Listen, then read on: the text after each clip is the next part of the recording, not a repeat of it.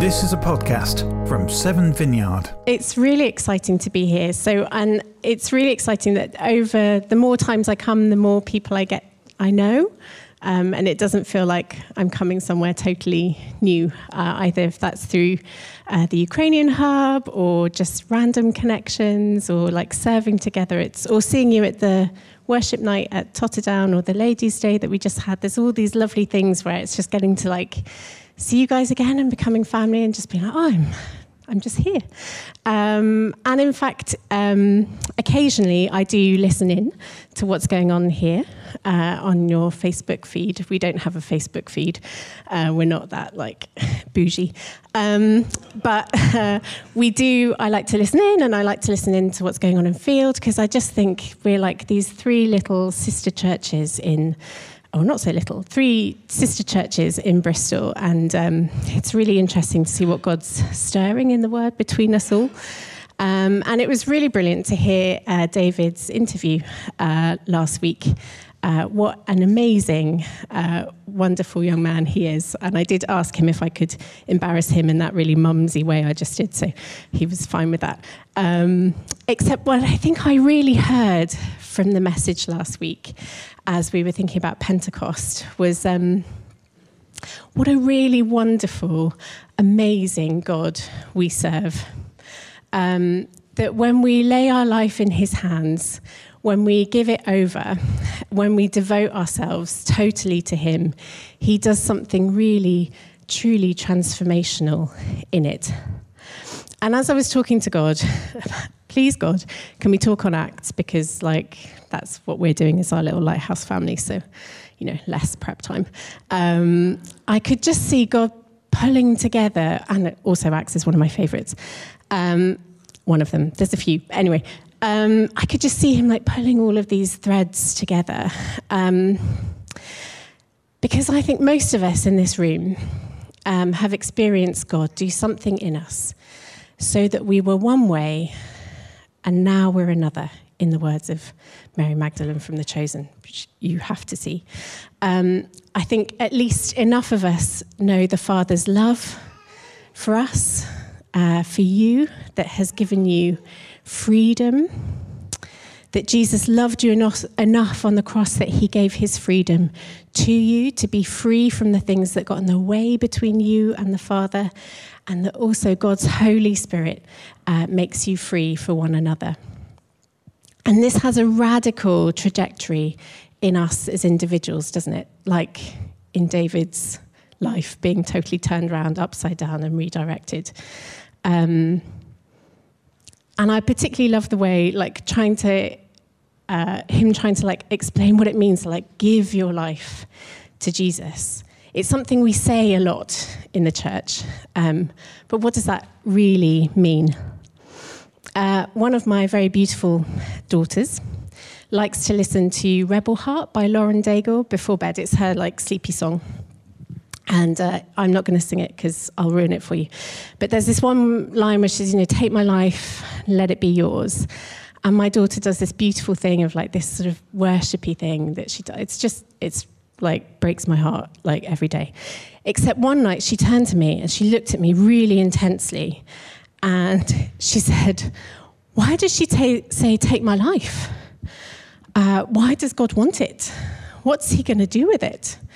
And that was just one of those moments that as a parent, you go, I really need to have a great answer. Or even if you're not a parent, you're just like a special person in a kid's life, like that you have those moments where they ask you these really big questions, and they're often really small when they do. And if you get it wrong, it's going to cost a lot in therapy. Or it's going to cost a lot of like prayer ministry, which might be embarrassing for you as a parent. It's not embarrassing, it's a good thing. So I'm not going to give you my answer, by the way. If you ever get there, I'm sorry, you're going to have to like work that one out for yourself. But it was a really special moment. But it really reminded me of my own journey with Jesus, where if I'm honest, for many years, Jesus had many of my no's, not many of my yeses, I remember years and years ago, I had a wonderful Anglican vicar. I started out life Catholic, Anglican. That was my rebellious phase, going into an Anglican church, and here I am in the Vineyard. My lovely Catholic auntie would be just horrified. But anyway, that's it's a whole other story. We had this wonderful Anglican vicar who took us through some liturgy, which every Sunday I probably mumbled in response. And he went through it line by line, really carefully, of the implications of this prayer. To which my honest response was, I am never praying that prayer again. Now, I don't think that was really what he wanted. But it was my honest response. Lord, don't send me out. Not me. I'm really happy with my life. My job, I've just been promoted. I'm tired. Don't make me one of those weird Christians that only ever talk about Jesus. That was my first encounter with the Vineyard in Bristol. I met 2 of them. I won't out them. But they constantly in this meeting talked about Jesus. I was like, oh, my goodness. Don't make me one of them. Why can't you just keep all of this in my Sunday box? Like, don't go messing with the rest of my week. Why can't we just all hang out in the pub a bit more? These Trinity students, they're so annoying. Why can't they just go and get proper jobs? And just talk down the pub about you like everybody else, right? So if you know a bit of my story, you'll know the irony in that God just might take your no's and transform them into yeses. And I bet now you're all thinking about the no's you've given him, right? Like, uh-oh. But you see, if I'm really even more honest, I spent a lot of time in church, not really liking church all that much. I love God. He'd been my Father in heaven when my Father on earth was really mentally ill and absent. Jesus was really quite cool, did some cool like social justice, radical stuff. The Holy Spirit spent 6 months with me as a teenager and really showed me what peace beyond all understanding really was. But church was just a little bit of a hard slog. I never quite fitted into the trendy ones, with all the really good-looking boys. I couldn't really be bothered to show up to some of the others. I spent 1 year in a church being called Georgina. They still think that's my name, so go with it. And I was told by one lovely sister in Christ in another church that I had enough padding on my bottom to give her the comfier padded seat so that I could just have the bench. She wasn't wrong, but, might have been a nicer way to say it. I've listened to plenty of people's disappointments with church. And that's big church and our own churches, right? And I've suffered some of those disappointments myself. But when we think about the so whatness of Pentecost, that the body of Christ celebrated around the world last week, we can't help but come back to church. Like it or lump it, that same radical transformation in us as individuals, God wants to do with us as an ecclesia, a community, a family. This individual, intimate glory of God that the Lord settles on his people at Pentecost in flame and wind and tongue is truly transformational. God unbabbles us. This is why I love to speak about Pentecost, because it's like he unbabbles us. This new tiny ragtag bunch of disciples that have become a family, that are waiting together to celebrate Pentecost, this Jewish festival of giving the law and the first fruits of the harvest. God makes them the new temple dwelling place of his glory here on earth. I mean, that just blows my mind.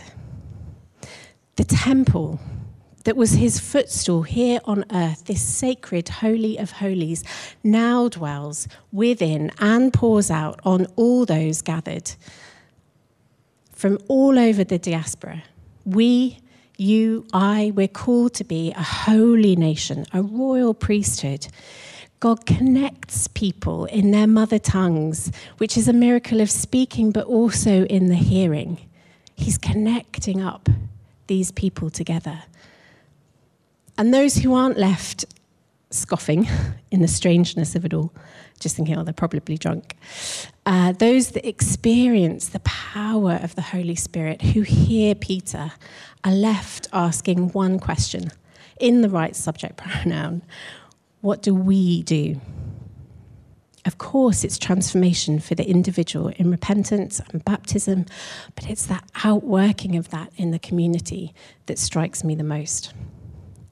So I just want us to read Acts 2:42 to 47 together.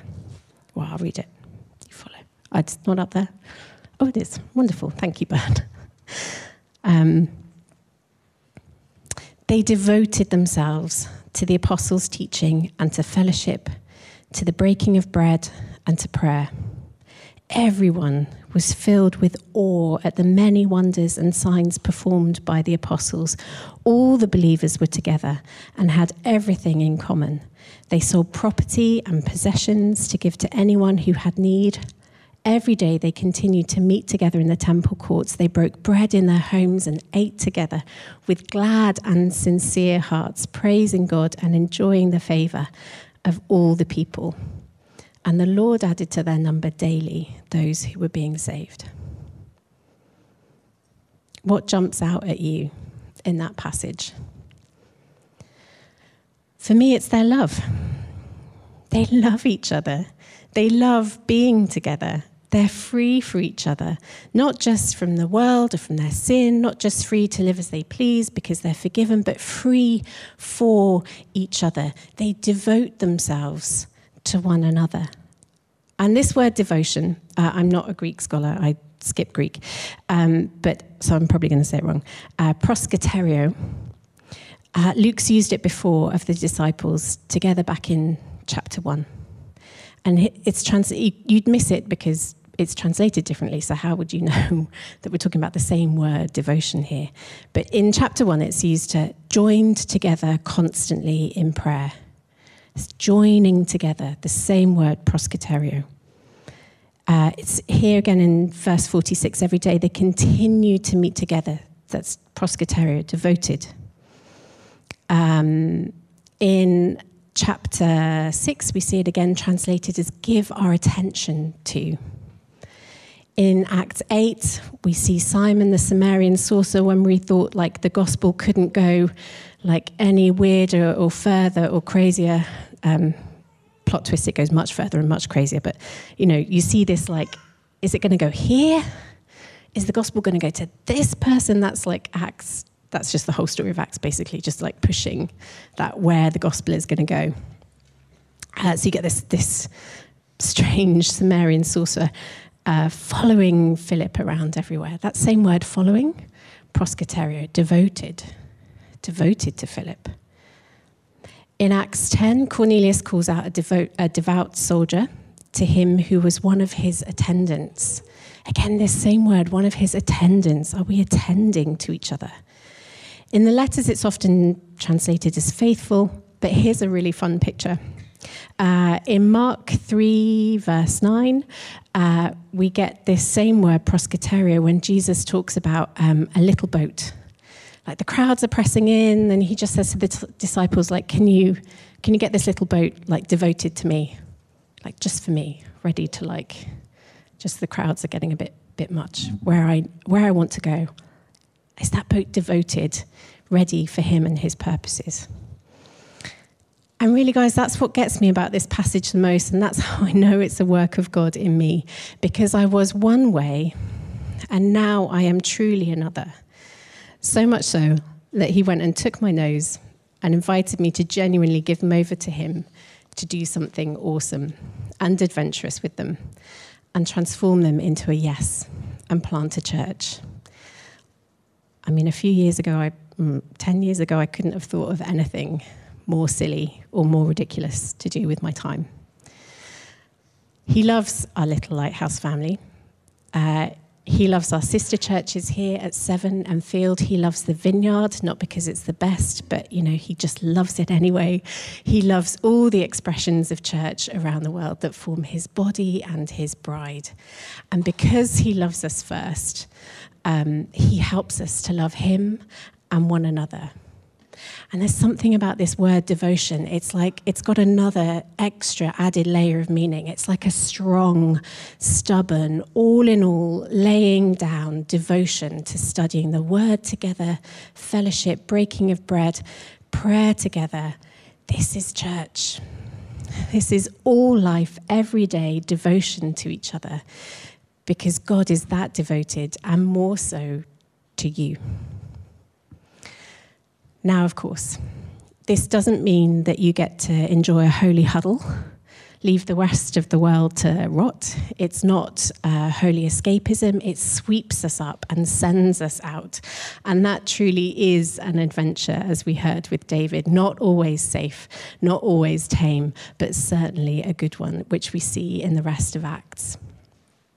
And if you already love this little family of churches in Bristol, or just this one in particular, I won't be offended, as much as I do, that's awesome. Come join us for worship tomorrow at Totterdown Methodist. We're going to think of a name for the place, the building, but anyway. My heart's desire is that we would be so bowled over by the Holy Spirit, so devoted to each other, that we wouldn't want to leave tomorrow night, that we'd still be going Tuesday morning, like sleep, nah, who needs it? Like work, nah. I'm all in all for this. And this is kind of where I'd love to leave us. Like, do you want to come do this thing tomorrow? Which would be great. And I'm acutely aware that this isn't my immediate church family. I'm like this crazy aunt that just rocks up occasionally out of nowhere, and you're like, who is she again? And like, how are we related? And why is she talking to me? That would be my teen daughter. I just can't quite leave it here. Because I do remember all too well the way that I was before the way that I now am. I am. So please just bear with me a little bit of a moment longer. If you are, and I don't know where you guys are at individually, but if you're like where I was, and actually this thing called church, generally the church or this church, whatever, personally, is just feeling like a bit of a slog. It's just hard. You've got a lot else going on outside of here, or it's been disappointing or painful. If you're feeling on the brink of just not coming anymore, because who would notice or care anyway? And I say all of these things because I have felt all of these things in church at some point or another. And I know this is the point where I need a really great answer, right? Like with my daughter. But I'm going to be honest, I don't have one. It really is a work of God. It really is a gift. It's pure grace that God gives to us to love each other. Because if you've tried, and you've tried really hard, you know that doesn't work. I'm going to try really hard to be nice to that woman who just said that I had a big bum. Like, it doesn't work. But I do just have a few things, just observations from my own life and listening to others that I would like to share. So firstly, as I often say to my kids when they give me that I don't want to go to church look, which I get quite a lot, which is hard for them, I say to them, church isn't about you. It's not about you. That's quite a controversial statement, I know, in our highly individualized society, and probably lots of the following statements I'd like to say in that kind of American Kim Kardashian voice, but I'll spare you that. Things you might say in a breakup in a film, you know, like, this isn't quite working for me. I'm not really feeling this right now. And of course I jest. And it may well be that God is, in fact, calling you on somewhere else. My husband and I ended up in Canada for 6 months because I just thought I'd decided to like go and live somewhere nicer. It is nicer. I mean, I love Bristol. God's broken my heart for Bristol, but it is nicer. In fact, God was just waiting for me to step away from the things that I had distracted myself with. He was just waiting for me to like lay down all the stuff, my identity, through my work, working for like Bristol City Council, like I've got into like middle management, like, yay. Like, oh, he was just waiting for me to like lay down all of that stuff and be like, now can I show you who I am? Now can I show you what my family looks like? But the point is, I didn't just go to Canada and be like, here I am. We Googled churches. As soon as we got there, we Googled the nearest churches to us. You see, not going somewhere or not fellowshipping wasn't even a thought that ever, at any point, as much as I really didn't always love the church, had ever really crossed my mind. You see, I'm very thankful that something must have been planted deep down early on, possibly in my Catholic roots, that church is missing something. It's missing something vital to it if you aren't there. You see, this new temple that God is building post-Pentecost, it's made up of every saint who's been, every saint around you, every saint to come. You've joined that great cloud of witnesses, as Hebrews 12 describes. Secondly, the holy ground in you is no less holy when you show up for fellowship with others, not feeling all the feels, but just because this is what God's called you to do. I was once in a church with a lady who'd been christened there as a baby, continually attended steadfastly, devotedly, her whole life until her death in her late 90s.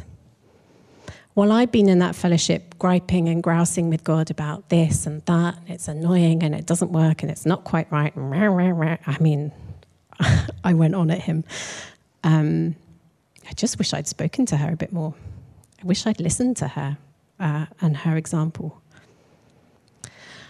And thirdly, I think it's really important to just be honest, to be honest with yourself, mostly with God, because guess what? He already knows. Like you're thinking, he doesn't know. He knows. He knows your nose. But be ready and open, devoted to the work and the move of the Holy Spirit in you, that he might just want to transform those into yeses. That's it. That's all my answer. It's like, that's all I've got. But I do think if you are ready and if you're willing and if you are in that space, please don't go. Please don't go from here today thinking, but these are all my no's, and actually just maybe ask for some prayer. I really believe God is up to something today, and I think that because I didn't know what Becky was going to share. I didn't know Becky's dream. I didn't know we have a word, which I think Dan's going to come and share, and I just think God is like in the mix of this. There's something that he wants to stir and do with us.